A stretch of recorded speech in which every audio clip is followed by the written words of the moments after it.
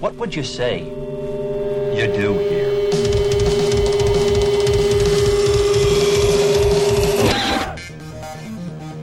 Have a good time all the time. Who's got it better than us? Nobody! What in God's holy name are you blathering about? Well, I'll tell you what I'm blathering about. I've got information, man. I want you to be realistic. What do you love about music? I am being realistic. As the story grows.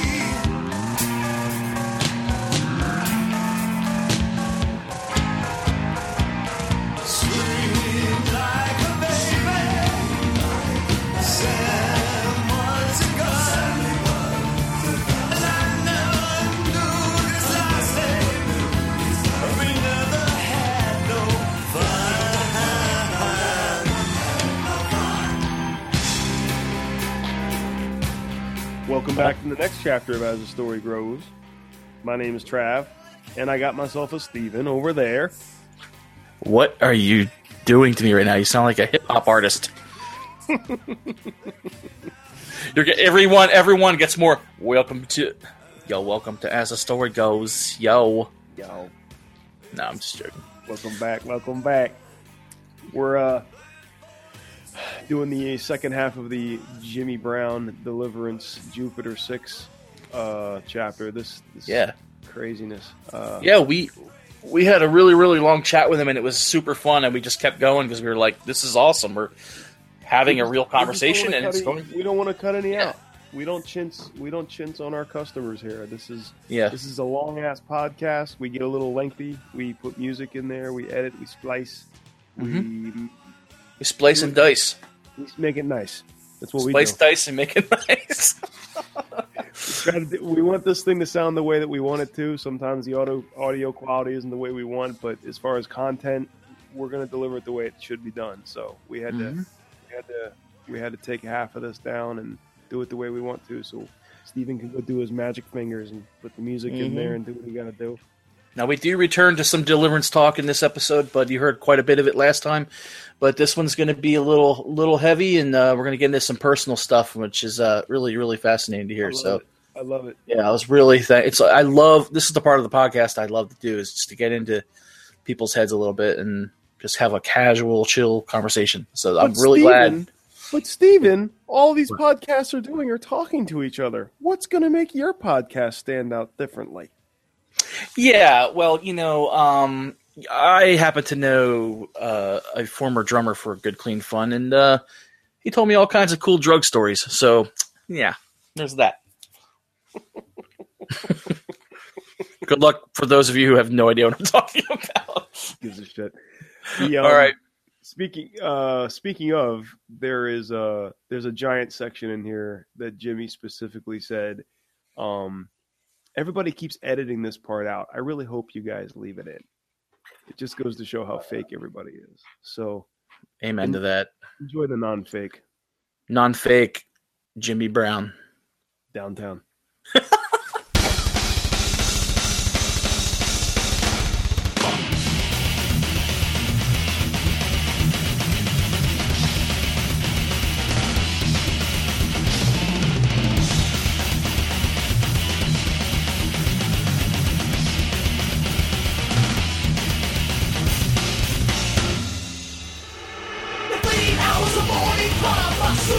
Away. The heart laying neath the slabs is an enticing way.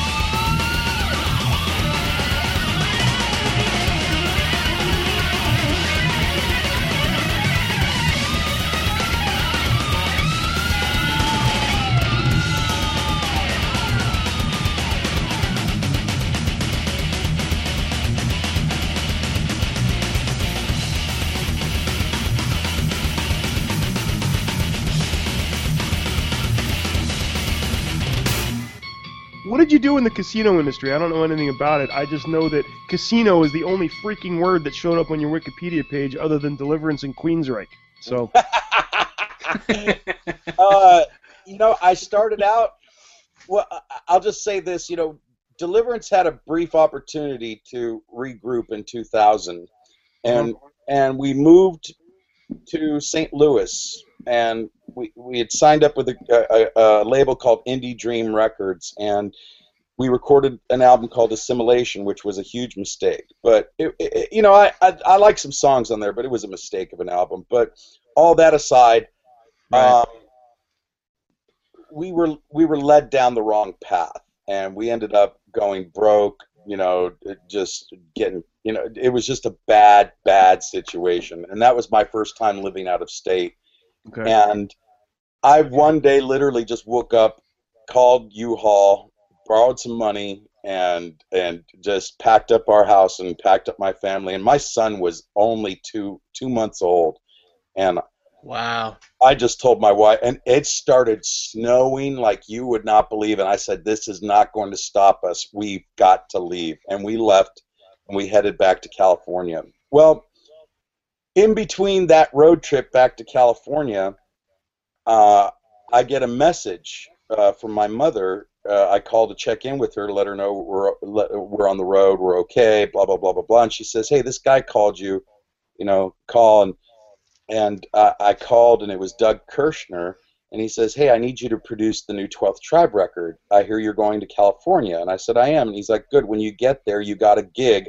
I'm going to wire Western Union you X amount of money." And I said, Oh my gosh. I mean, and we literally had no money. I didn't even know how we were going to make it back to Cali because that's how in a rush we left. So we pick up the money, we make it to California. I go and do the 12th Tribe record. And when we get back, I tell my wife, I need a break and let's go to Vegas. And so, because we used to go to Vegas all the time. And so we went to Vegas, spent a couple of days there. And I said, let's get out and drive. I hate the casinos right now. Let's just go and drive. And so we went and drove, and I said, boy, those are some nice apartments over there. I bet you they cost an arm and a leg, huh, like L.A. And we stopped and pulled over, and I said, well, how much for a 3-bedroom apartment? And they said $425. And I said, what? And they're like, yeah, $425. And I said, may I see one? And so I went and looked, and I fell in love with it. I looked at Helen. I go, we're moving to Vegas. And we went back and packed up, and we moved to Vegas. And I started working at a place called Pegasus that was hooked up with Dish Network. And I was a Tech 2 tier support guy, Tier 2 tech support guy, teaching people how to put batteries in their remote controls online. A buddy of mine just said, man, you have such a great personality and everything. I got to introduce you to my uncle. And his uncle had just worked at the brand new Aladdin Hotel that had just opened up. And I got in and I started in promotions and I just worked my way up into management. And that was my life. I was an executive casino host out there in Vegas, working for Bally's Paris and for Caesars Entertainment. And my wife was working concierge over at the Venetian, and she had met somebody there, and then I get a call in 2009. Now, my father had passed away, and that really was the biggest blow to me. And I was ready for kind of a change, but at the same token, I was afraid, and I was just messed up in the head. And then I get this call, and this dude, it's a guy that used to work at the Venetian. He's a VP out here in Alabama. Says, hey, I need you. We got 3 casinos out here. Fly out here, take a look at it, and tell me what it would take to have you come and do your magic out here. I fly out here, and they are not casinos. They are circus tents. I kid you not. They are circus tent casinos. But they're owned by this little tribe out here, and Indian casinos. And they're telling me about all these grand plans to build hotels, build this and everything. They want me to come and build the whole thing. And I named a number. They agreed to it, and they flew my entire family and came and packed my house for me, and we ended up out here. So I was the marketing manager for 2 of the 3 casinos. Wow. Yeah, for 4 years here, and then mildly put, after just being a complete and total wreck and never seeing my family and never, just working nonstop, and I'll just say it openly and honestly, being a complete and total alcoholic and just messed up beyond belief, because this job just has me, wound up in every which way possible. But I was making the best money I'd ever made in my life, but it didn't matter to my wife. She said, you were going to kill yourself. This is ridiculous. And unfortunately, her parents, within 6 months of each other, had passed away. Wow. And we had to go to California to settle up affairs, and she said, you're going to quit your job, and we're going to go back to Cali. And so we went back to California at the tail of 2013. She started an organic soap company. That's awesome. And so I started helping her with it, and we ended up getting a Whole Foods account, and ended up, a number of cool things started happening, and just investors out of nowhere, and it was just a cool thing. And then, but I was starting to get restless, and of all people, this company, here in Alabama, called me again and offered me a job making even more money to come back.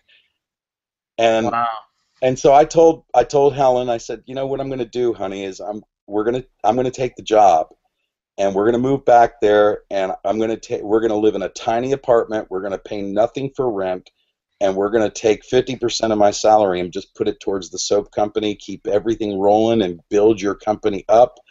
And I think this would just be the best move. Well, right before I signed on the dotted line, a friend of mine calls me, and his name's Olaf Lieb, and he's from Germany, and he was one of my better players, and here in Alabama, and he calls me and he says, so I hear you are moving back, is this true? And I'm like, yeah, how'd you hear? That's a rough German accent, Jimmy, by the way. Well, he's been here in the South too long, that's why. Urban Southern, yeah, that's going to get messy. Go ahead, I'm sorry, I didn't mean to cut you off. So I said, hey, yeah, I go, how'd you hear about it? And he goes, I was at the casino, and there is a big scuttlebutt about it, man. Everybody is excited about you coming. He goes, I'm concerned for you, my friend. I don't want you to get back into the mess that you were in, and your health was bad, and you just weren't doing well, and he goes, I have an opportunity for you. And I said, what is that? And he says, well, the studio that I wanted to build, and now I have to tell you, when I met Olaf and he told me about his recording studio, my home studio blew it away. It was just a turd of a place, Yeah. But he told me about some new investments that he had gotten into, and that he owned, 2 cafes, a couple of restaurants, a hardware store, this, that, and the other thing, and he bought this huge building, and he wanted to build a studio, and he already had contracting on the way, but he could use me to finish it. And he says, then I want you to run it. And he goes, email me the contract that they sent you. And, because I want to see if they're really giving you what you say. And I said, okay. And I emailed it right there while I was on the phone with him. And he said, I'll match that. And he goes, I'll match their offer, and I'm going to give you a company car. So he goes, are we good? Wait. For a recording studio? Yeah. And wow, man, that is amazing. And I said, wow. I'm like, why? And he goes, because you're my friend, and I believe in your talent, and I want to I want to work with you, and I think we can do some great things together. And he goes, and it's not only just the recording studio. I work with him on a number of others, a number of his other businesses. He owns like 9 different businesses. Wow. But this is the main baby that I take care of in my spare time. So, but it's that's how that happened. And it was just, I mean, literally an overnight thing. And I talked with my wife. Oh, and I'll give you this. This is the best part. He says, and he goes, how's the soap company doing? And I said, it's great. I go, we're just going to have to look for a place. And he goes, no, you won't. And he goes, I've already got a shop, and we're going to make it exactly how Helen wants it, and she can move in when wow. Dude, Olaf rules. I love this guy. Yeah, what's his phone number? I want to be his friend. So he, it just. That's great, man. Does he want to buy a podcast? Yeah, right. As the story grows, is for sale. There you go. Oh my gosh, that's ridiculous.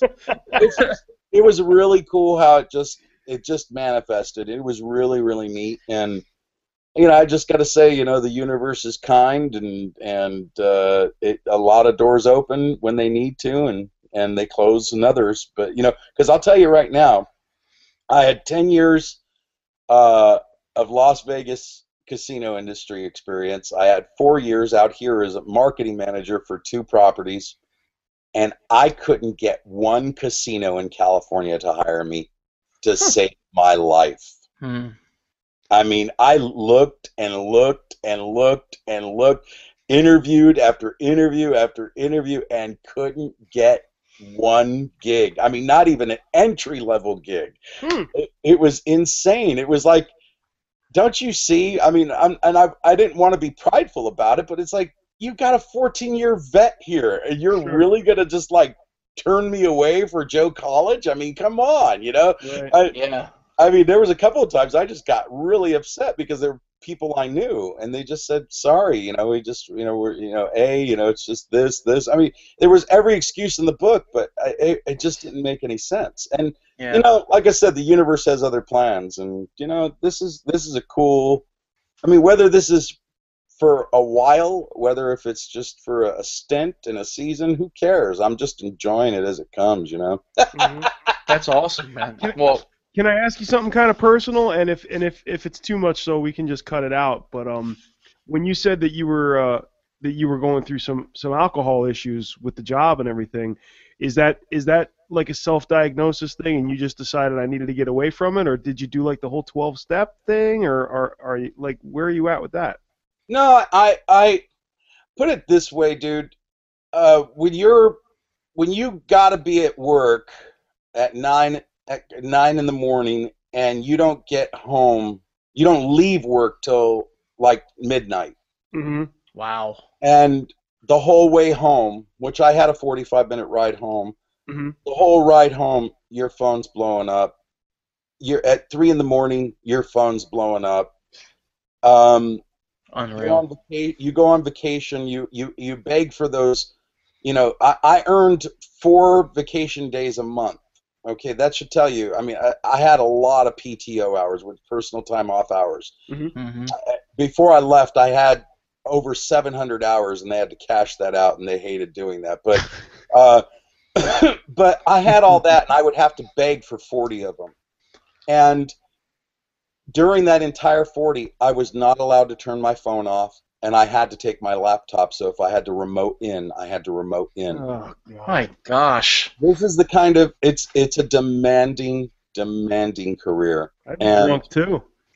And yeah, that would be brutal, man. Like, seriously, there's no judgment there, man. That's terrible. That's all. That's prison. It was, and it didn't matter. Like I said, I enjoyed it because it was the most money I'd ever made, and quite honestly, I really liked the industry in Vegas. I didn't like it here, but I will say this: no, I was starting my days out with you know, vodka and gin, you know, instead of coffee, and you know, and here's the worst part, and this is what made my wife mad, is I'm a water fanatic. I'm always drinking water, and so in my office at the casino, you know, the whole one corner is just, you know, cases and cases and cases of water. Okay. Well, I took like 3 cases at any time during the week, and I would replace the water with vodka, and then have them sitting there. Well, my director comes in to my office because I left it open, and she always knows I have water, and she was thirsty, and she accidentally grabbed from that stack. Oh, man. And she like talks to me and says, you know, is this something I should be concerned about? And I said, did you see my numbers last quarter? Do you think you need to be concerned? And she said, I'm just wanting to make sure. And I said, okay, well, my numbers are, when they start to slip, then we got a problem. Well, now my COO, same thing. He came in to my office because he knows Jimmy always has water. He grabs one of my vodka bottles. But these people didn't give a shit because my quarters were so good. Sure. And that was what made my wife mad, is it's like she said, they knew you were a raging alcoholic, that you were starting your days nursing it all day long. Yeah. You know, and they just didn't care because you made them money.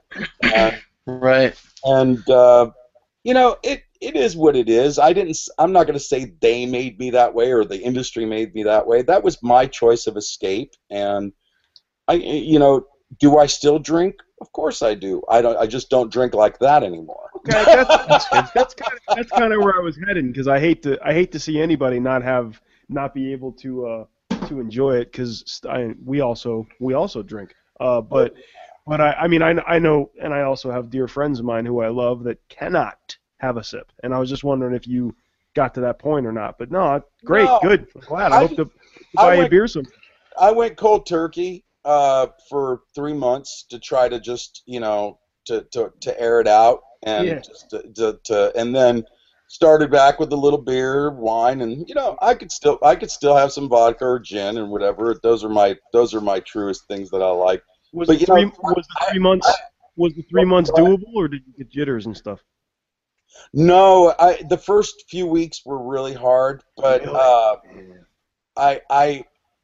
it got better. Mm-hmm. But I will tell you this: it was nowhere near another exposing thing. But I think I said this in a couple interviews, and they edited it out. Hopefully, you won't. But no, we don't do that. But my coke addiction. I had a massive cocaine addiction towards the last year and a half of being in Deliverance. Wow, really? That, my when friend. You say last year and a half, give me a timeline. Where are you?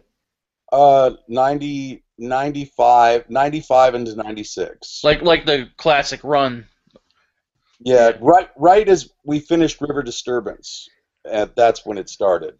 Okay. Okay. And part of it was because we had just hired on new management out in Europe, and he was very, very nice, our manager. He was very kind, but he just flat out told me, I'm in America, they might not care how you look. You can walk on stage, being a slob and wearing trashy clothes like Nirvana and all that other stuff. He goes, here in Europe, we do care, and you have to have a certain look, and you need to lose weight. And I wasn't about fat farming. I wasn't about dieting. And a friend of mine said, "This is going to be the quickest way for you to drop." And that's what got me hooked. And yeah, it was not good. To put it mildly, I OD'd, and ended up in the hospital. It was scary. It was a horrifying experience, and I'll never forget, the doctor just comes in. I kind of come to. They've got me just pumped full of everything to keep me down because my heart was fibrillating and the whole left side of my body had gone numb. They thought I had a small stroke. And wow, dude. And this doctor's sitting at the foot of my bed, and he's just staring at me. And I kind of come to, and I thought I was dreaming at first, and then I realized, no, this is the doctor who's here, and this is this little Jewish man, and he just stands up and he goes, "Blow your nose for me." And he's wearing gloves, and I blew my nose, and he goes, "Do you know?" And he picks it up out of the tissue. He goes, "Do you know what this is?" And I said, "Snot." And he goes, "No, this is membrane." He goes, "You are eating away he goes, "Do you realize that the hole behind your nose is going right into the frontal lobe of your brain? You're eating away membrane." He goes, "I just came from the lobby. You have 2 beautiful daughters. You have a gorgeous wife. Your mother and your 2 sisters are out there crying. There's friends and friends and friends everywhere. They can't even fit. They're standing all outside. Why are you doing this to yourself? What is so unhappy about your life that you are doing this to yourself?" And I couldn't answer. I couldn't say a word. And he says, "You need to stop right now." And I said, "Done." And I went home and I flushed everything. And I don't even want to tell you how many thousands of dollars of crap I had, but I flushed it all down the toilet 3 days after I got to the hospital, 3 days later, and got rid of it and went cold turkey. But that cold turkey resulted in about 3 years of the highest level of panic attacks and anxiety attacks I'd ever experienced in my entire life. I've always had anxiety, but nothing like what after that. And I'm not going to lie to you, that was the hardest part of my life, from 1996 to 98.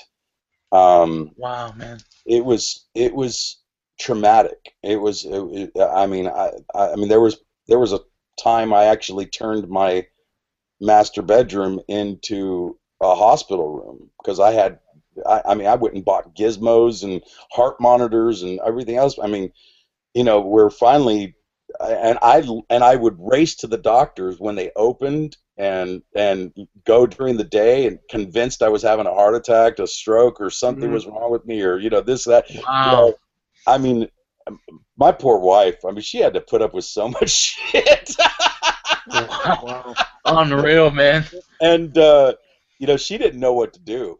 I mean, she just and she went to my doctor and just said, I don't know how to help him, and he said he's just going to have to. He needs to go out and get a job. He needs to go do something because all he does. I mean, I kid you not. I got a hold of the nurse's handbook. I started studying about the heart. I started studying about the nervous system. I wanted to know what I did to myself. Holy crap, dude!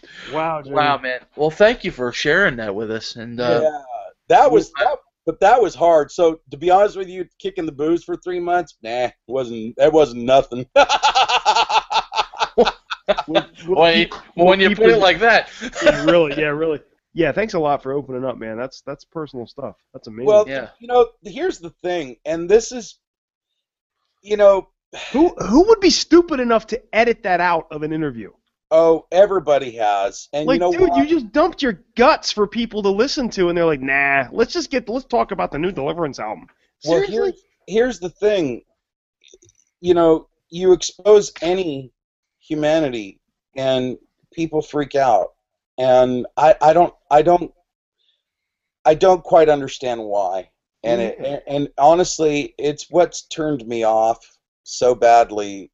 I mean, that's why I went through my own stint for several years where, I just left Christianity and I started studying Kabbalah and started studying other things because I just couldn't understand why is our humanity so spit on and nobody wants to talk about being human when that's what we are. Right. And and it breaks my heart because there are people out there that are going through shit like this. Mm-hmm. And as a Christian, and they're afraid. They can't talk to anybody. They can't say anything to anybody. They can't because they're afraid. And it's like, why should you be afraid because you're human?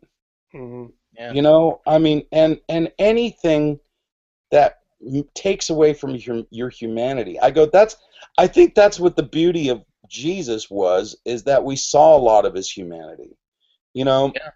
I said this once in church, and I said this at the pulpit, and I said it just like I'm going to say it now, and I got so criticized. And I guess my choice of wording could have been better, but I said, I want to know about the Jesus that cried. I want to know about the Jesus that took a shit. I want to know about the Jesus that ate too many grape leaves and farted and stunk up the room. No, I know what you're saying, though, man. I mean, that's the guy I want to know about. Yeah. And you know what? All the crusades that burned all the records at Alexandria and everything else, those things have been robbed from us because that's the guy I want to know about. That's the guy I want to read about. And we could catch glimpses of it, Did you say I want to know about the Jesus that takes a shit at a pulpit in a church? I said it just like that from the pulpit. Oh, yeah, that's amazing. I would have been belly rolling in the back. I just didn't care because I was trying to make a point. I was just trying. Right. I just think it's important to remember that we are human. Yeah.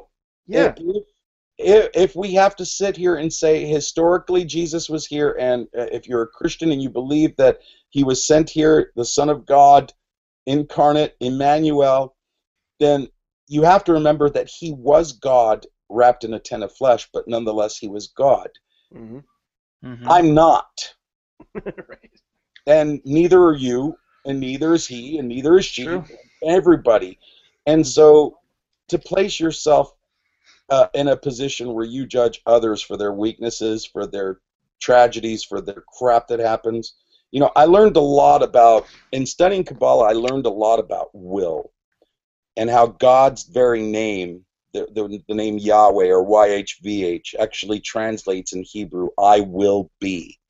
And then you take that and you break it down mathematically and it spells out I am becoming.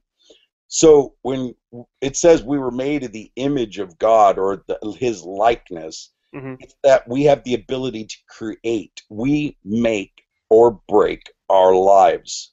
So, you know, I'm reminded of Wall Street and Gordon Gekko's pointing at a bum and then a businessman and says, do you really believe that the difference between that guy and this guy is just luck, or is it will? And that's really what it comes down to, is our will defines us. And that's our greatest gift from the universe, is that we have the ability to change things in our lives, you know? And I just... Preach it, Pastor Jimmy. Preach it. I'm sorry? I said preach it, Pastor Jimmy. Preach. It breaks my heart because I want to see people with a freedom in their hearts and their minds. And I've seen a lot of growth in the Christian church in the past several years, but I've also seen a lot of weirdness. And it seems like a lot of things are passé now that used to be taboo. And something about it says that's kind of cool. But others part of me says, well, what took you so long? And, you know, do you realize 20 years ago you treated me like shit about this and now you're doing it? Right. You know? Right. It's kind of weird, but, you know, it is what it is. You know, it's funny. I did an interview about 4 months ago, and the guy called me eccentric and said I was one of the most eccentric people he knew. And I said, why would you say that? I go, I think I'm the most real person you know, because I don't care. I'll just tell you like it is.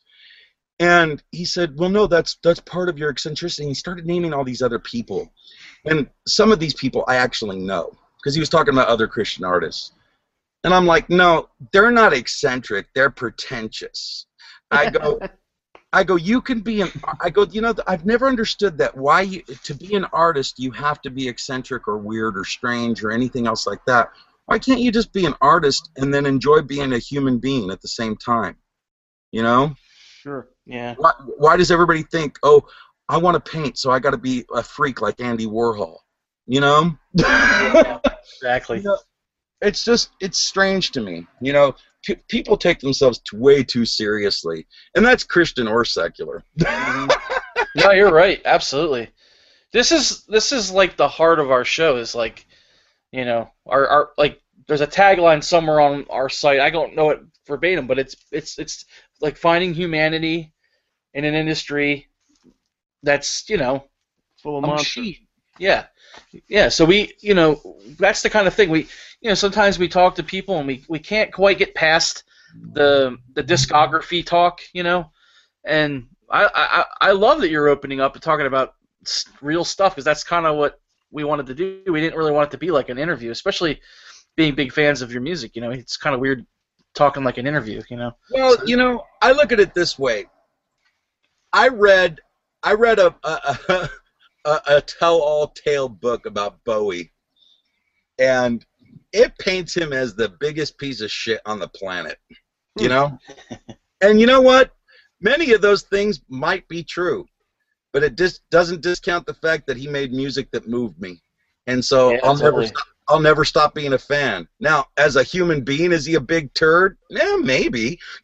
I don't know. I don't care. I feel that way about a lot of my musical, you know, icons or heroes.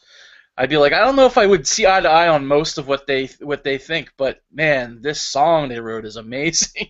You know. Exactly, dude. And I you know, that's what because I'm working with a lot of artists right now here, young. They're young, and some of them I see going down that pretentious route, and I try to tell them, you have to be self-deprecating. You have to be able to laugh at yourself. Don't take yourself so seriously. I'll never forget, I was with Mike Rowe, and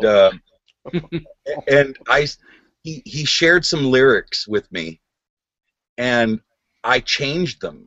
Anybody who knows me knows that I'll start singing perverse lyrics. I'll take any song and I'll just start singing stupid, perverse lyrics. And it's just playing around. It's just messing. And he stopped me and goes, "Dude, this was given to me by God.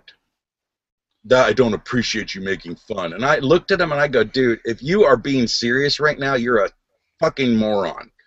Wow. And I told him, because it came from you. Now if you want to say God's inside of you and that this was written, I go, well then let me tell you this. I go, did you have sex with your wife last night, or was it God? Was God plowing your wife? And he just stopped and looked at me, and I go, seriously, dude. I go, I'm not trying to be rude, offensive, or mean, but really think about what you say before you say it. Don't attribute things to God that God has nothing to do with. Just curious, what lyrics was it? Was it a song he's known for? He was penning it at the time, and he played it for us. And I wish I knew which song. And everybody was there, and I just, like I said, I took it and I just started, I started doing my stupid usual things, talking about panties and, I always make up stupid lyrics because I've always laughed, and you could edit this out, but I've always laughed at how some of the things always rhyme very well, like dong, long, stong, dick, lick, sick. No way I'm editing that out. I just think that some of that stuff's funny. Oh, yeah. Yeah. And so I do it all the time. I do that to Christmas carols all the time. Because the songs just are asking for it. I will say this, and they're worth a lot of money. At least I've been told they are. But I've actually re-recorded quite a few songs to what's called Manny lyrics, because I used to tease Manny all the time about being gay. Oh my gosh. And he's not. Trust me, he's not. But it would make him so mad, and that's the thing. If I see something makes you mad, it's going to make me do it all the more. I have that side of me too. I always attribute it to I always had a jock athletic side where I'm not competitive, and I'm definitely not an athlete if you looked at me, but I always had this. I think I know what you mean. I now that I know that irritates you, I'm gonna do it a little because. Oh yeah. I just for the sport of it, and isn't that sick? That's gross. Okay, it is twisted and it's sick, and I'm not gonna lie. And to be honest with you, I'll talk to Manny on the phone now, and he's like, "Dude, you started this shit back in 1989, and you still are doing it and laughing at yourself every time you do it. Why are you still doing this? Because I'll sing one of my songs to him, and he gets mad. And I told him that's why I do it, because you get mad still. and that's part of the bargaining chip is when they say, and by the way, nobody else thinks it's funny but you. That makes it better. I don't give a shit if anybody thinks it's funny. I'm doing it for me. Yeah. It's more for me. More for me, exactly. And so I've always done that. Now, see, when I did that with Terry, he laughed his ass off. I did it with Gene, he laughed his ass off, Good. So, yeah, see, those guys have a good sense of humor. Well, they're twisted, too. If I told you some of the things they would say, you would be like, oh, my gosh. I mean, they would say some twisted stuff, too, and it was hilarious. I remember I was recording, it was something on River. River was the funnest record for me because we were scheduled to be in the studio for 3 months, and then we ended up in there for almost 8 or 9 months until they finally dragged me out of there. But oh my gosh, I would mimic Gene, because he kind of had that REM-y type voice. Yeah. stuff. Totally. And, you know that song he does, River on Fire? That kind of yeah. River? Oh, I love it. Well, that's such an intense song. Mm-hmm. So he, you know, and I asked Gene, hey, where did you grow up? And he said, Pomona. And I said, really? And so I started singing, and we have this on tape somewhere. But man. I'm like singing, I know a lot about the history of Pomona and all those groves they grew over there. Oh, man, I would love to hear that. Oh, I mean, just stupid stuff like that. And then, like, when it was time for me to record, Terry would tell me, don thy golden recording panties and go forth and conquer, you know. Stupid stuff like that. So funny. Gosh, I could have been a fly on the wall for some of this stuff, man. Oh yeah, it was good times, good days. Everybody laughs because you know, on my Facebook posts I write out these long stories. And you know, some people criticize me about it, but others are just like, dude, your articulate memories are just great. And I said, because that's all I have. And in a lot of ways, I think memories are vital. And try to remember them as best as possible with absolute accuracy, because if you know, the more fantasy you add to it, then it becomes less interesting. I think what has happened to me in my life has been so interesting, I don't need to make fantasy out of it. Sure, yeah, keep it real. Yeah. And you know, just the unique opportunity to work with the people you've gotten to work with and to be a part of the music industry that isn't anymore, you know, like, I mean, I would love to record in a studio like that. I would love to, you know, work with people like that, but it's just never going to happen. The whole thing is different now, and to have those experiences and get to talk about it and the kind of records that you got to make, it's just absolutely something you want to, you know, you can. It's not that you're holding on to the past. It's just a fantastic experience, you know. You're helping everybody. I actually made the control room in here at Three Frogs very similar to the one at the Green Room. Wow, really? And I did that on purpose because it was to make me feel comfortable. Because, you know, Olaf asked me, you know, I built, you know, because I took control of the construction crew when I came here. And I had them build him a real nice office up front and all this other stuff. And he's like, we were looking over plans, and he went through his office and he was choosing his palettes for the colors. And he goes, where's your office? I said, and I walked into the control room and I said, you're looking at it. Exactly. This is what my office is like.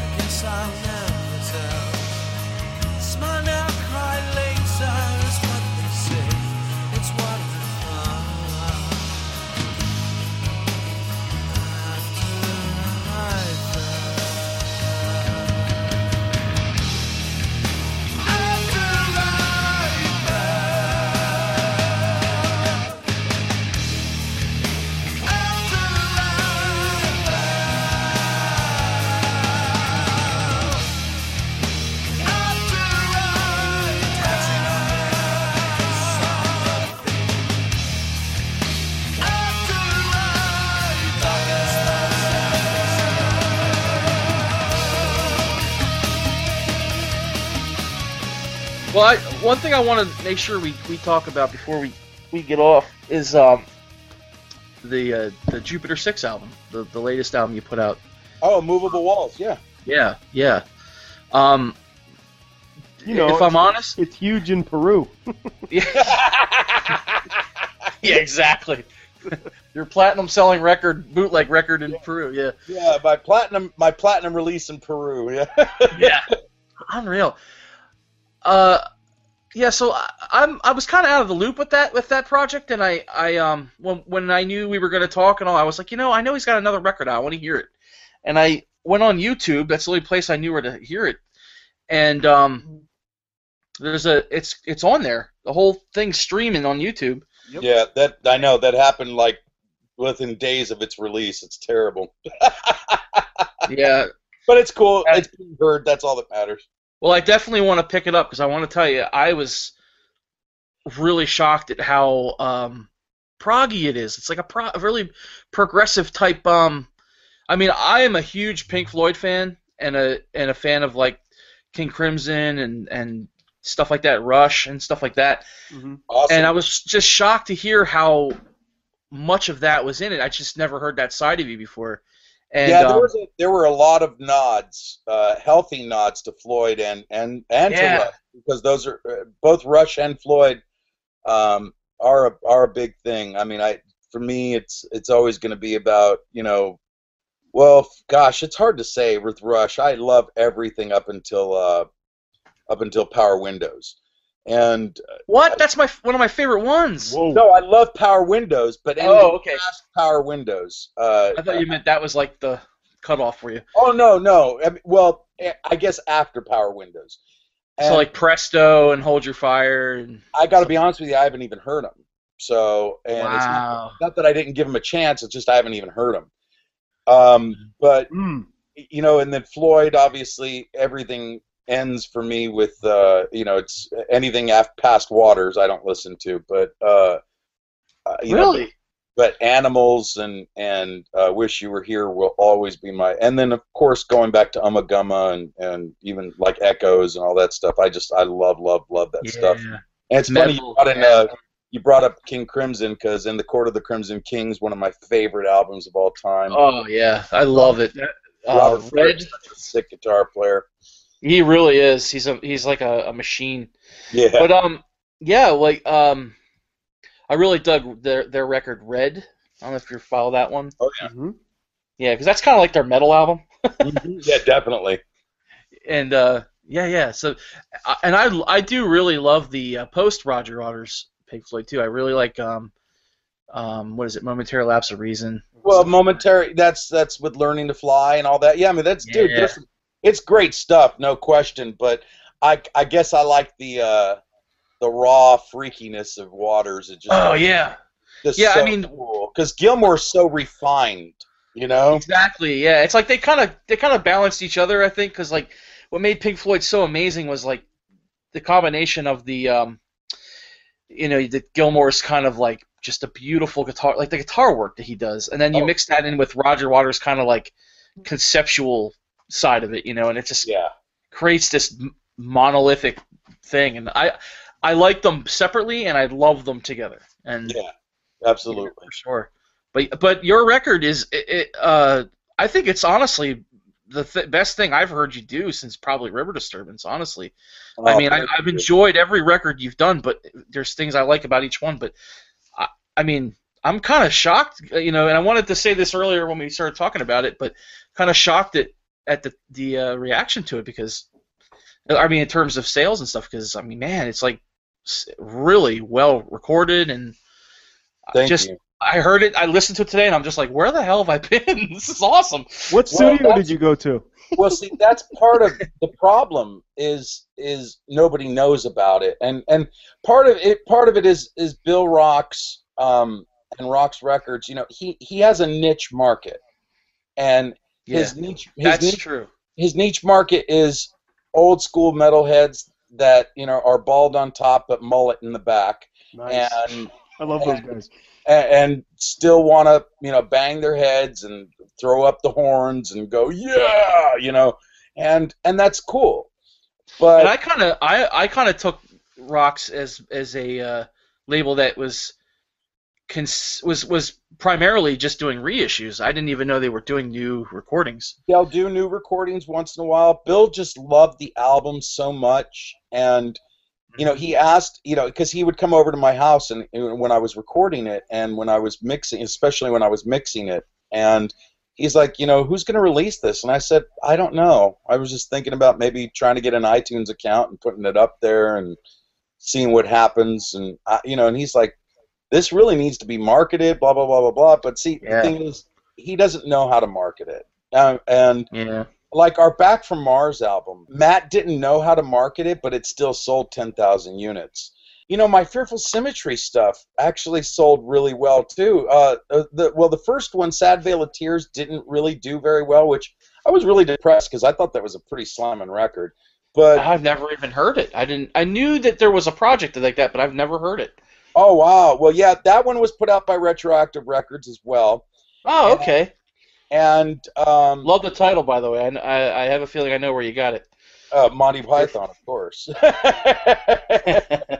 But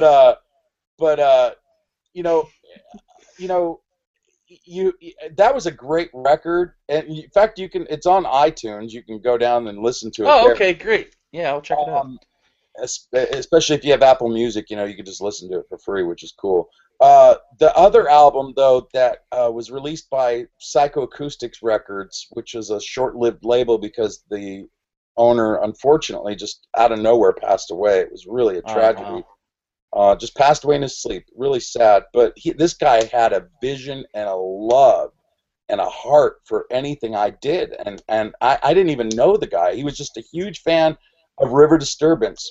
And we just became friends, and he had started this label, and he put out an album called Loss of Balance for me. And it's all, if you're into Depeche Mode, and one, anything all electronica, this is an all electronica record. Sweet.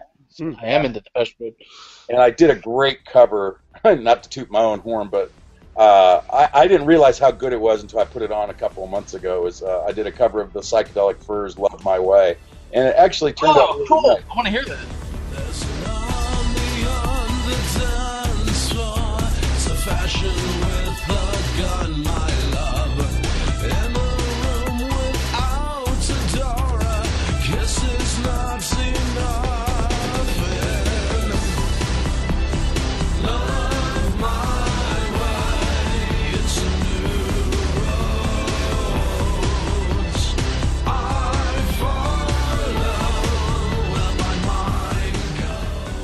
So that album was short-lived, but he called me up and he says, I have an idea. And I said, what is that? And now, mind you, I'm right in the middle of building my career in the casino industry in Vegas. And he says, you need to do a Ziggy Stardust type record. And I said, nope, not interested, thanks. And then I had this kind of epiphany or a dream or something, and I thought about, I'm going to write about my experience with Deliverance, but I'm going to write a whole other story and make up this just a bunch of fake band member names, and it's going to be Jupiter 6. And so that's what Back from Mars is all about. And it's basically about my experience in the Christian music industry. And really? Yeah, it's fun, and I actually wrote a book to accompany it, and unfortunately, these were old computers that I had saved everything on floppy disks, so it all disappeared. But I would really I think I found the first 2 chapters written, but I'd like to finish that one day. But needless to say, that was a fun, quirky 70s glam rock record. So when it came time to do a new Jupiter 6 record, I really, really didn't know which way to go, and it was right when we moved back to California, and it was those 3 months that I went sober, and I started writing Movable Walls. And it's about my story in Alabama. The whole album is the story. Wow. So, yeah. I picked up that there was something conceptual about it, but I wasn't sure what it was you were getting at with the lyrics. I didn't really get a close look at that yet, but yeah, especially the first song, "Sleepless Ends" Part 1 through 4. It's definitely all about my experience here. That's why that whole the last part. You've learned how to laugh, you learned how to cry, you learn. Okay. Yeah, that's very, very. So where do you go? What do you do? Was it worth the life spent? Was it worth all you earned? But life goes on. You've learned how to smile. You've learned how to frown. You've learned your way up and learned your way down. You've learned how to act and hold your head high. You've learned how to laugh and learned how to cry. You found your way home from whence you were lost. You suffered some blows and counted the cost. Now where do you go? What did you learn? Was it worth the mind spent? Was it worth all you earned? Life moves on. Life moves on. Don't you slow down. Don't you stand still. 'Cause right in life it moves on. Moves on.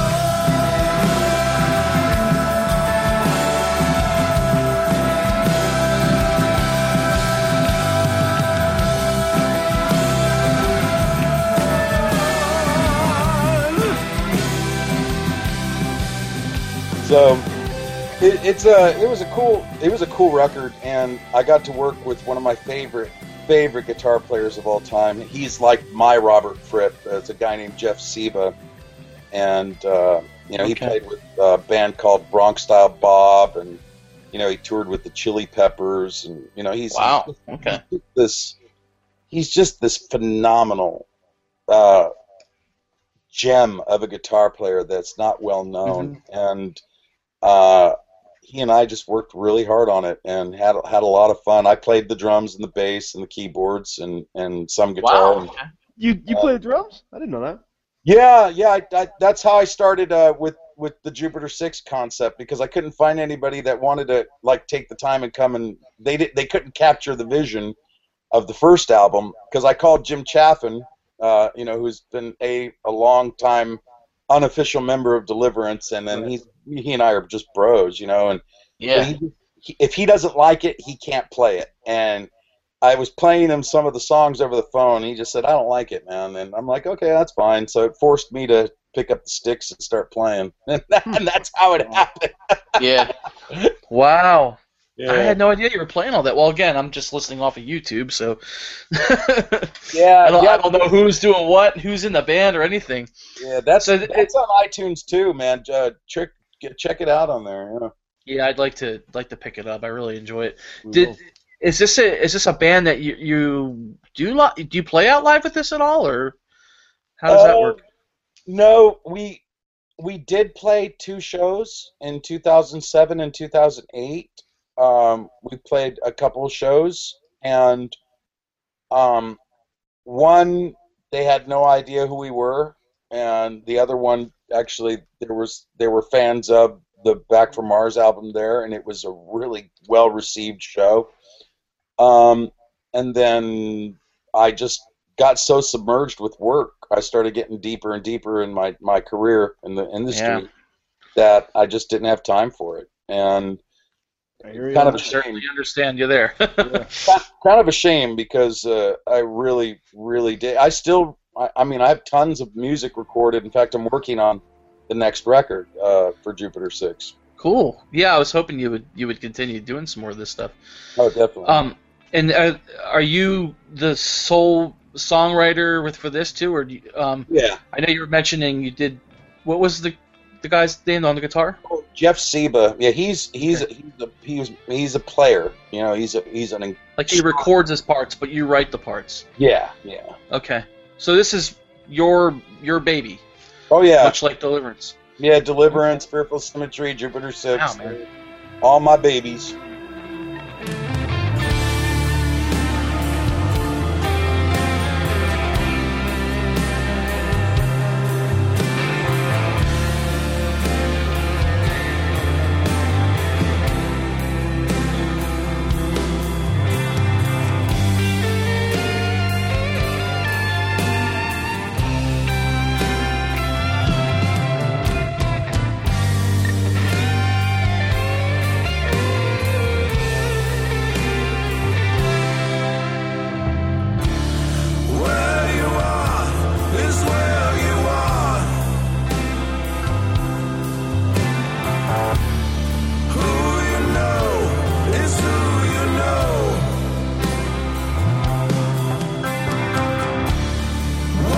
feel is what you feel.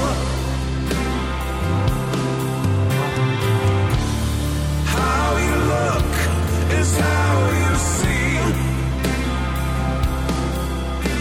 The lights are finally dimming now. Steal the urge, not knowing how, flickering in my brain. Where you are is where you are. Who you know is who you know.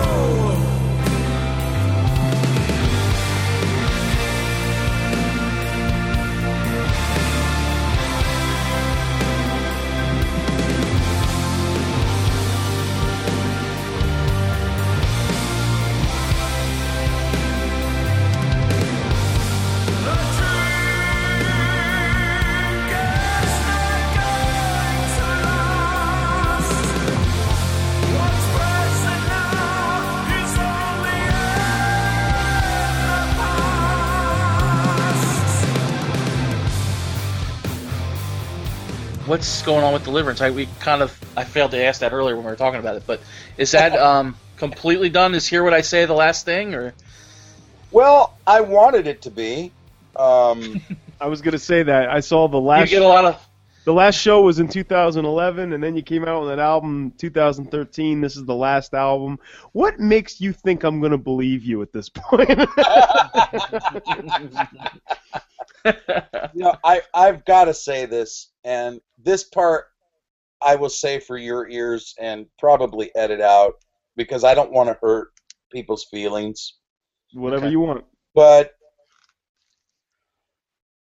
I was done with Deliverance after River Disturbance. I was completely and totally done because I felt I'd created my magnum opus with that album.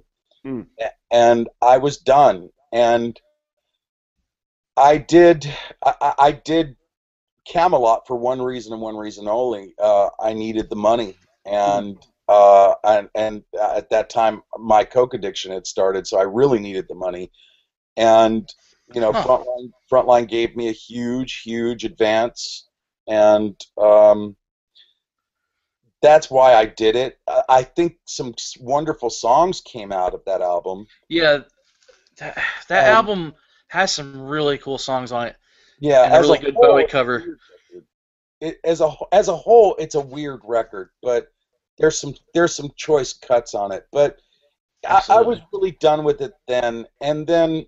In 2001, I was already doing Fearful Symmetry, and then I got coaxed into doing the Assimilation thing, and then I quit again, and then 2005, I got coaxed into oh come on, the fans really need it, and people want it, and and then we got offered this tour of South America and all that, and it's like, well. All right, okay, let's do it again, and then do it, and then But here's the thing with each record, since River Disturbance, actually since Stay and Learn, I get called from former members, and I get guilt tripped, and they like, I heard the new album and it's so brilliant. And I'm so upset that I wasn't a part of it. And it's like, well, that was your choice. And no, it wasn't. It was you because you kicked me out and blah, blah. I'm like, I never kicked you out. You left, blah, blah, blah, blah, blah. And it turns into all this drama. And I have to endure that with every freaking release. Mm. And wow. Hear What I Say was no exception. And I got calls up the ass the minute it got released, and so it's the last thing, and I couldn't be a part of it, huh? I couldn't play on it, and blah blah blah. It just drives me nuts, And the best way I painted it to my wife is that I never wanted to be the war horse, and I don't know if you know what I mean, but back in the Civil War days and shit, whenever you had that horse that rode General Custer or whatever. Then they would have a parade 2 years later, and then the horse was carried through. Oh, this is the horse that carried Custard in the battle, and this was the horse, But after a few years, that horse was looking decrepit and mangy and shitty, and but they kept pulling it out and wheeling it through town, and everybody's, oh, look at the nice horsey, but it's all old and decrepit, for the one thing that it did. And I didn't want Deliverance to be that. And I struggled with every release from Stay, Learn, River, Camelot. It's all the same crap. It's not Weapons Part 2. It's not Weapons Part 2. And I am so sick of hearing that. It's like, I want to write all these fans and say, you make Weapons Part 2 then. Are you seriously making us edit all this out? Because this is amazing. What part of that were we cutting out? I just want to make sure. You know what? Just keep it. That's all good. I've got to say. I just love that you're being so honest about it. Yeah, it needs to be said. So leave it. And it just. I wanted it to go out in dignity. And for me, River was the dignity that it needed to end on. Mm-hmm. And because start to finish, that record's just really, really a good album. I have to tell you, I've done what? 1, 2, 3, 4, 5, 6, 7. I've done 8 albums since River Disturbance. And with different projects, not just all Deliverance. Yeah. Mm-hmm. But I have not been more proud of a record than River Disturbance and sent until Movable Walls. Now, this is the first one that I'm the most proud of. And it's sad that I read reviews of the Movable Walls, and I read a bunch that were wonderful, and then there were those few, it's not Weapons Part 2. It's not even Deliverance. I mean, what do you expect? Exactly. And it's like I'm Luke Skywalker, dude. I'm poor Mark Hamill who can't escape that damn role. Yeah. And I hate people. It just sucks because I'm just me. I write from my heart, and it's like all of you just don't care. Unless I give you what you want, you flip me the bird. Yep. And it's just not fair. And so that's why I just with Hear What I Say, I was done. And like I said, dude, I got more phone calls from more former band members about how they weren't involved, and I just told them all, sorry, fuck off. It's over. It's done. Wow. And then George calls me, well, we should do Weapons Part 2, blah, blah, blah, blah, blah. This is a money-making opportunity, and, it would be great if you and I, reunited, and blah, blah, blah, blah, blah. And I said, we already did reunite. You played on the first Jupiter 6 record, which he did. He played on 3 cuts. Mm-hmm. And cool. And he's like, yeah, but you didn't even give me credit. And I said, because I told you I wasn't going to give you credit. I didn't give anybody credit. Nobody even knew it was me because everybody had different names, It's the concept, yeah. Yeah, and so we got together, and I agreed to do some shows. And I said, let's put together an all-star cast. It'll be me, you, Jim Chaffin, Crucified, Victor Macias, Tourniquet. And we'll put together an all-star cast. We'll go out, do some shows, have a laugh, have some laughs, have some riots, have some beer, and go out there and let's see if we could stir up a buzz, make something happen, blah, blah, blah, blah, blah. Well, it turned into that. All of a sudden there's T-shirts and there's talk of a new record and all this, and I'm like, whoa. I didn't agree to any of this shit. I just said, oh, wow. Okay. I said, let's do a few shows. I didn't agree to anything else further. And that's interesting. Yeah, and because, dude, I'm done. And I'll be honest with you, that's how I got roped into every other one of those projects with anything doing with Deliverance since River, is I get roped into it by everybody saying, well, it's already out there anyway, so we might as well do it. And then I don't want to be a dick and be the big meanie and stop everybody. You know, it's funny, dude. All my former band members give more of a shit about Deliverance than me, the brainchild and creator of the damn thing. Yeah. You know? Right. And I don't mean to downplay it, and I don't mean to talk down about it. No, not at all. I mean, have you seen Bowie's new video, Black Star? Yes, it's so good. Okay. Did you catch the Major Tom reference with the astronaut? Yes. You know?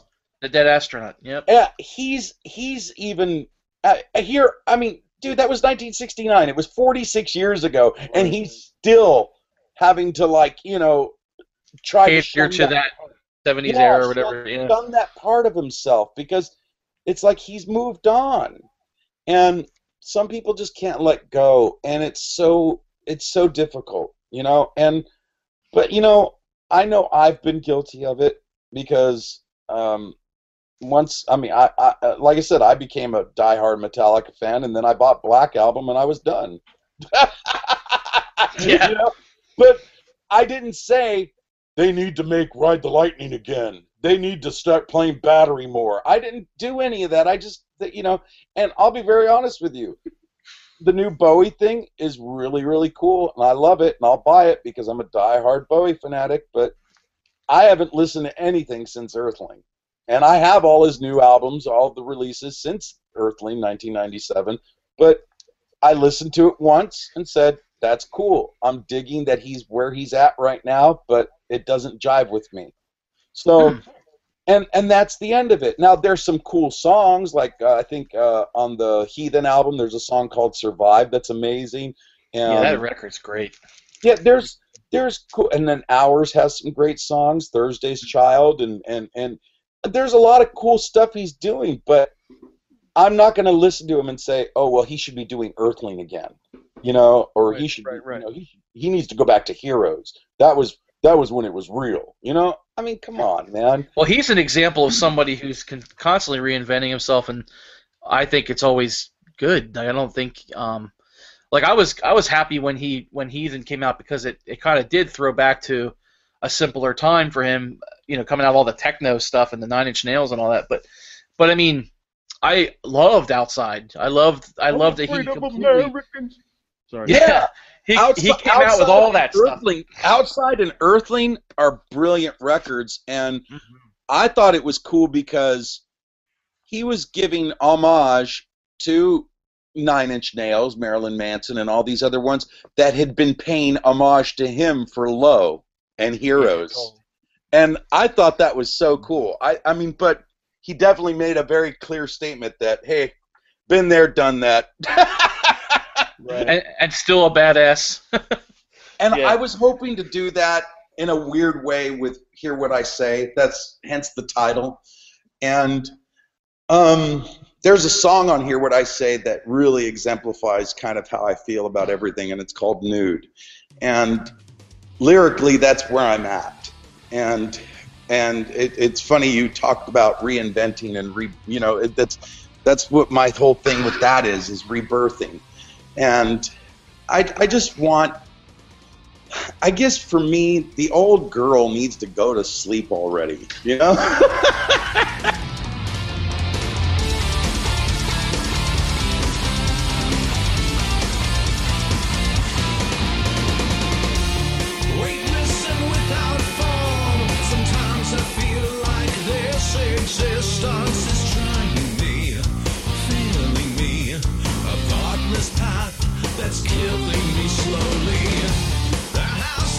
Some way to crawl away from the mundane.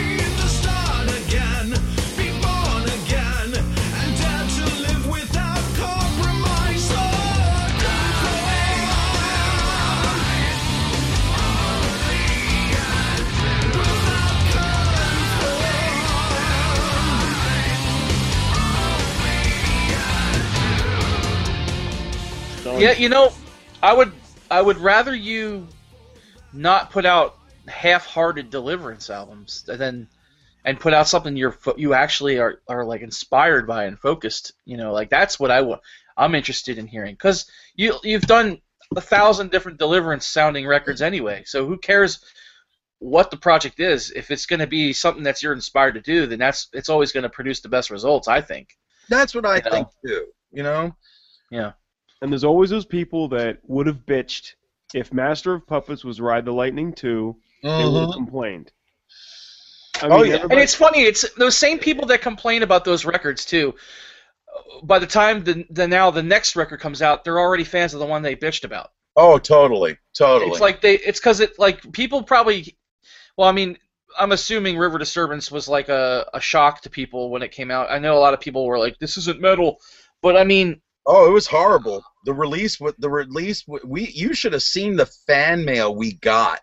It was like, I mean, there was like, I remember the worst one. We were playing what festival? We played this huge festival, the biggest crowd we ever played to, Igthus Festival, out in Kentucky, and 60,000 people, and we got hundreds of letters telling us, if you play anything off of that rancid new record, we can't be held responsible for what's going to happen. And I'm like, what the hell's that? You know, I'm like, gosh. I'm like, these are our Christian brothers and sisters welcoming us with open arms. I mean, my God, what is going on here? Stone Except him. for the music industry. Well, that's one of the reasons why I talked the band into let's all cut our hair and start wearing suits on stage for this entire tour. And we did it. I thought it was cool, personally. I mean, because it still maintained. I mean, the production sounded so good. The guitars were so freaking crushing heavy. I just was like, oh yeah. I thought it was cool mixing the suits in with it. I've always liked that. Like when you go see a band and you're like looking at them and you have these preconceived ideas of what they're going to play, and then they completely floor you, and you're like, they don't look like the people that would do this. And I've always loved that kind of thing with bands. Yeah, the contrast is always cool. I'll never forget when when Gene was we finished mixing River, and we said, okay, we always did our routine. We took a 3-day break, didn't listen to it, and then we would come back together, he, Terry, and I, and sat and listened to it. And you know, Belltown starts, you know, it starts up. Oh yeah.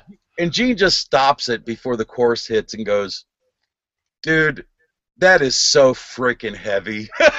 It is. He goes, that is so badass. By day I hear the screams of a compromising scene as the wailing wall in the waves back through time.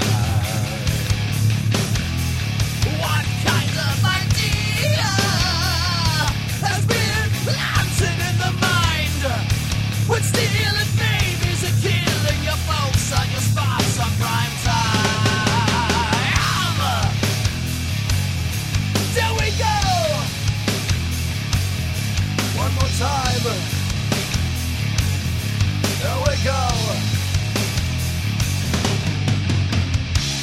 And I ask, is this right to anyone who would hear? Is it something I missed or was not so? And life goes on in Belltown.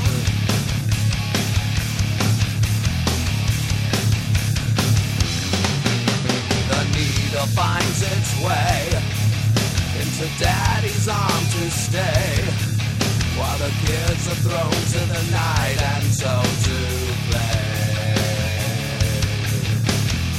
The siren sound is in the night. Shots echoes leap into the sights. A dead body, nothing left but a proud punk saying this is my life. There we go. One more time. Here we go.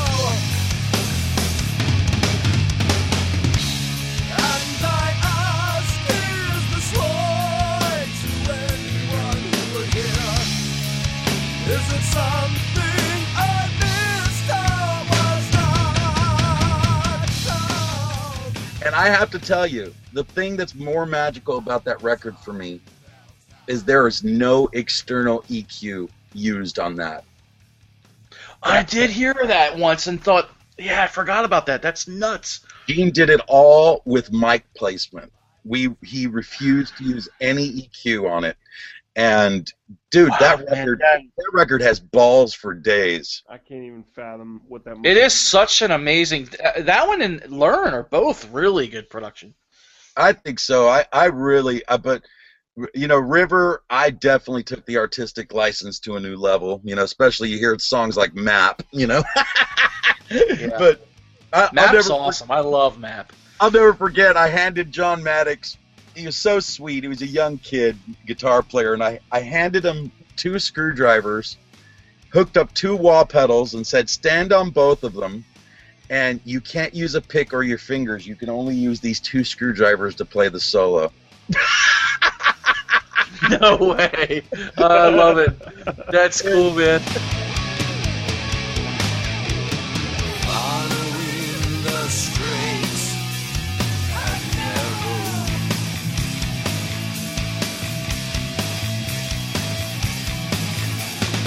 reading the signs and errors,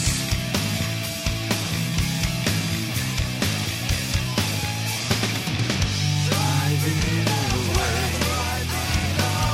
from the gates of rain, from the rising sun to the light of an endless day. I've got to run back to heaven, and Detroit is across. I've got to run back to heaven, for the blind and the lost. We're gonna follow the map. Out of this cul-de-sac, I gotta run back to heaven. Hey, heaven. I remember we were sitting there trying to mix it, and I go, there's something missing, Gene. I can't hear it. And I go, wait a minute. And I run out to my car, and I just look for something, and I see my daughter's baby rattle. And I went and I grab it, and I go, throw up a mic, man. And we just throw it in there for like half a second. Oh, that's awesome. And then he slowed the tape down, so it like went, and it was like, That's cool. Oh, Which that's track, what that is? yeah. Which track is it? With the rattle? It's on Map at the very Is this, end. oh, okay. Oh, that song's got so much going on. It's ridiculous. The really high. I'm not even gonna try to imitate it. The really high vocal woos you're doing at the end there, and the yeah, crazy. Woo! What a freaking blast! I had so love much fun with that song, but that was when Terry looked at me and said, "Okay, you're going a little too nutsy with this. This has got to stop."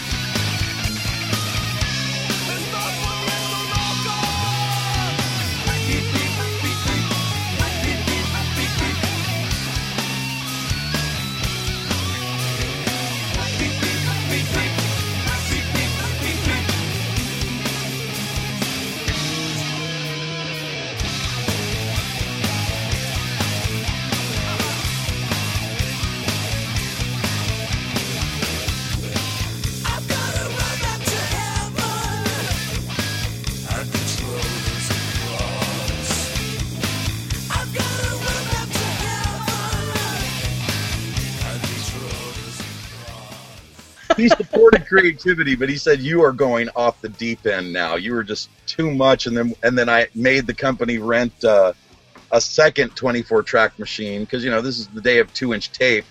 We had to get 2 of them and sync them together because I wanted to do a full choir of my voice for "You Still Smile," the tribute to my wife, and it was just crazy. Well, at first I wanted to get a choir, but then Terry was like, well, you could do all the voices, just double them up and triple them up. And we thought, well, let's do it electronically. And then Gene said, no, well, why do it electronically? Let's just track them 24 times doing it.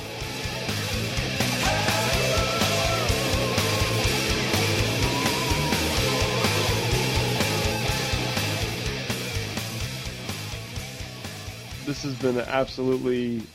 It's a combination. It reminds me of the new Deliverance album. It is a combination of the progression of where people are heading in their lives, and it also waxes nostalgic, you know. And something about the new Deliverance album made me feel like I think that this is relevant, and at the same time, it had that bald on top mullet to it too. You know what I mean? That's cool that you caught that, because that's exactly what I was going for when I did it.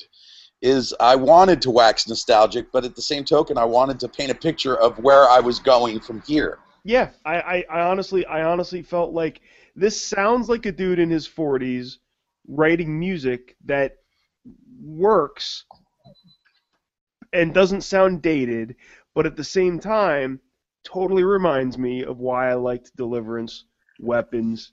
You know what I mean? Like it's just it's a nice package the way that it all kind of wrapped together. And by the way, speaking of covers, circling all the way back around to you guys covering Stryper, Iron Maiden, dude, I'm the biggest Iron Maiden fan. Where Eagles Dare? Oh, that's awesome. Oh my God, loved it. I wanted to tell you one of my favorite tracks on the new album is the Hope Lies Beyond. Oh, thank you. I wish I could take full credit for that, but my buddy Rick Mester wrote most of it. Oh, really? I just love it. It's such a weird break in the middle of the album there, where you're getting, and the angst is kind of a throwback to the, I think, What a Joke kind of fast thrash stuff. And bad, yeah, badly. Yeah. It's super, super thrashy. I think Annals, the opening track, is it kind of sets the tone a little bit, and then it's like you said, Hope kind of takes you to the next level. It's going to another journey now.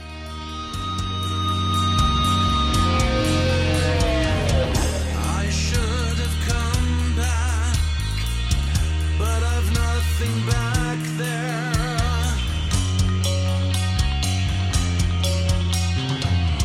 This sweet slow motion, surrender to the space. Time has left me, truly to be free. 1,000 eyes there on me, they flicker in the night eyes, and I become as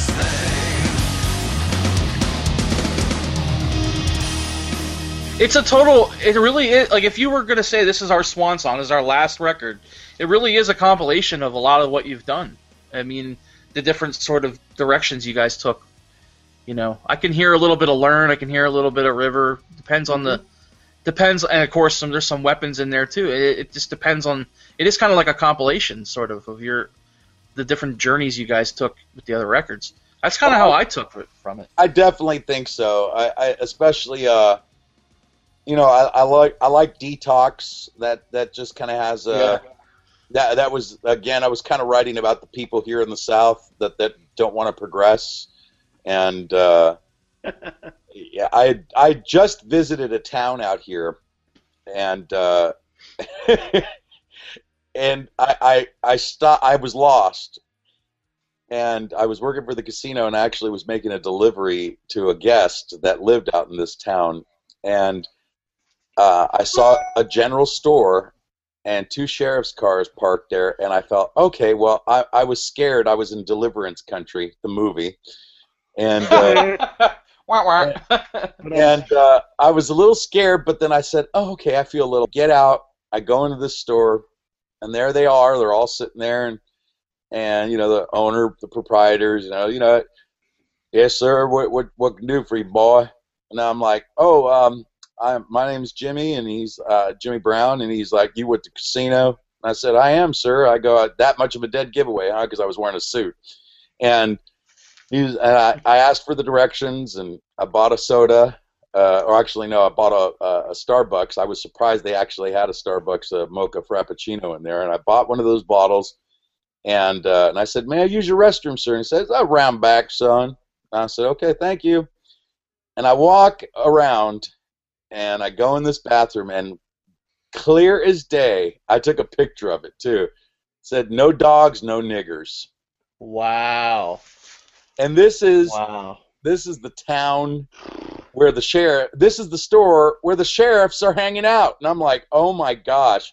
I send a picture. Man, that's scary. I sent a picture to a buddy of mine that I'm working at the casino with, who's from New York. And he says, "Where are you?" And I tell him the name of the town. He goes, "Get the hell out of there. They don't know you're part Jewish, do you?" And I go, "No." I didn't even talk to anybody. And he's like, "Get the hell out of there, dude." He goes, especially, "That's a blackout town." And I said, "What is blackout?" And he goes, "Well, once it gets dark, you don't want to be caught there if they know you're a minority." And I'm like, oh, wow. And it just kind of tripped me out that towns like this still exist. They're tripping me out with it too. That's horrible. That's gross, man. It was creepy as all gets out. And I'll tell you what, if I ever felt like there was a bigoted bone in my body, I realized what a humanitarian I am when I moved here, man, because these people are deadly serious. It still exists here. All the shit you see in the movies. I don't know where you fellas are at. Where are you guys at? Pennsylvania. Oh, you're in PA. Yeah, it's different there, man. Here, I mean, this shit is real still. If you watch movies like Mississippi Burning or Ghosts of Mississippi, and you think, oh yeah, that was the '60s. No, this stuff's still happening here. It's still real. That's really sad.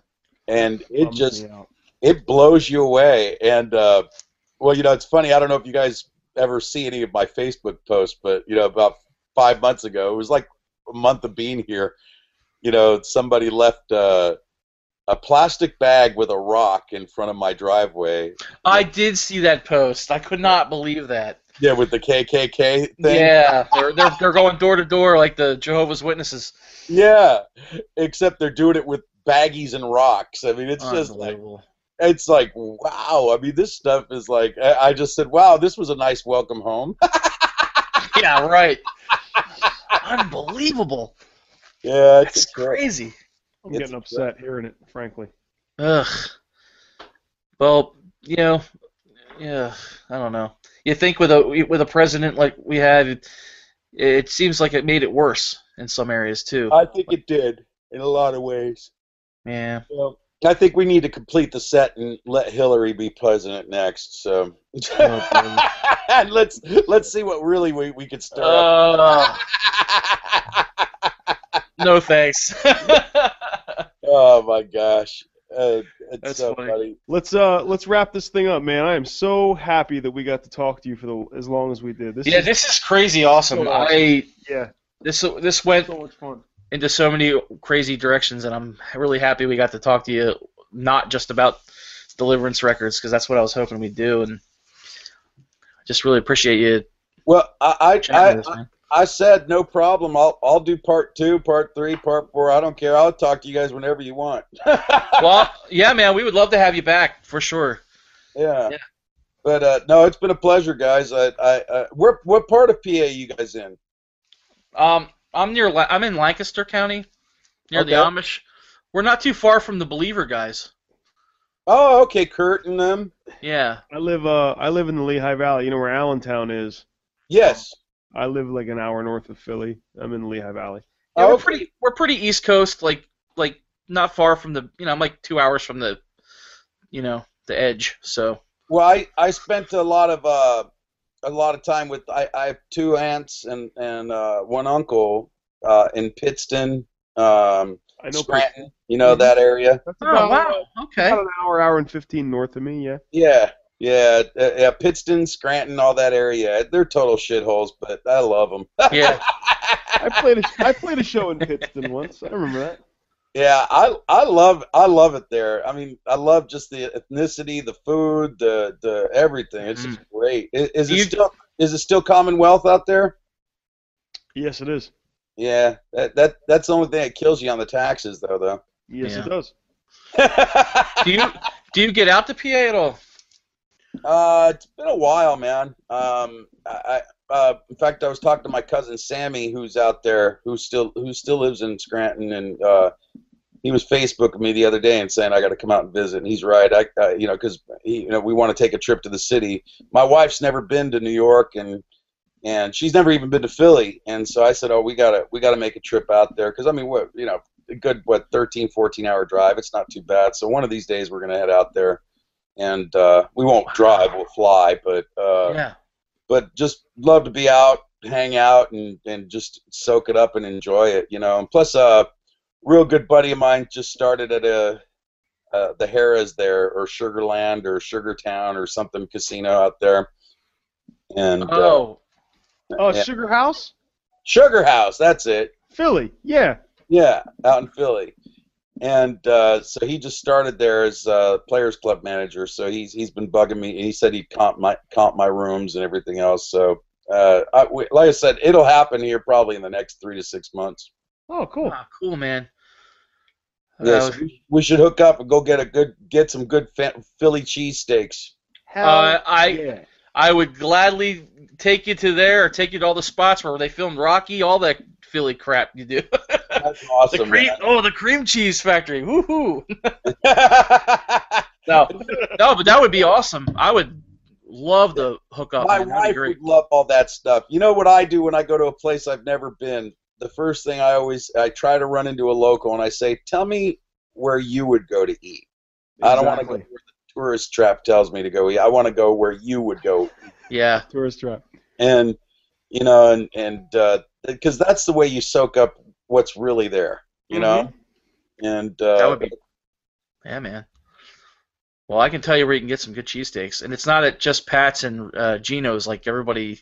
Yeah, that's what everybody thinks, but it's not. There's other places that are better actually. Those are like the 5th and 6th best steaks in the city. Exactly. Yeah, and they're open all pretty much 24 hours. So I mean that's kind of what helps attract them there. But yeah, you gotta know the good places. The real food is in the underground, and that's it's with the regulars and the locals. That's where you get the real food. Yeah, I'm still a huge food fan. It's funny when I lost 100 pounds about. Wow, really? Yeah, about what was it? I think it was the tail end of 2012. Yeah, I went to the doctor, and just regular routine checkup, and I honestly didn't realize it, but he's like, well, how long have you been this heavy? Because I was new to Alabama, and I said, well, what am I? And he says, you're 425, and I'm like, what? And then I just hadn't realized it, and then I came home, and I'm like, Helen, why didn't you ever tell me I'd gotten? She's like, I didn't even realize you'd really gotten that big, and I started looking at pictures and blah blah blah. So the doctor put me on this diet, and within 7 months, I'd lost 100 pounds and went down to 300 pounds. And good for you, man. And it was cool. And then, I moved back to Cali. I put 30 of it back on. It happens. Hadn't had Mexican food in a long time, and it was good. Yeah. Good Mexican food will do that to you. Oh yeah, especially in Cali. There's you just don't get it like that anywhere else. And yeah. And then we moved back here, and I was like determined I'm going to lose weight, and then I gained another 10 pounds just eating all this southern fried crap, And but so I just enrolled in the bariatric program. What's that now? The bariatric, like the fat surgery. That's the cheap way of saying it. Oh, is that like the stomach staple stuff? Well, yeah, but it's it's a different process now. It's a lot less crazy as people think of it as, like the band and all that stuff. But I'm in the program to get like 100 down, 100 or so down myself, trying to get healthier as well. So I definitely understand the struggle and applaud you for your 100-pound loss. And well, it's funny. The one thing that they can never, I mean, and it happens. I kid you not. It happens at every 1 year physical. They always do my blood work twice because they think it's not right. Because my cholesterol is always ridiculously low. And low. And I always have to go through the 20 questions. Yes, I smoke a pack of cigarettes a day. Yes, I drink alcohol. Yes, I eat whatever I want. I love red meat, hate chicken, and hate fish, you know? Oh, man.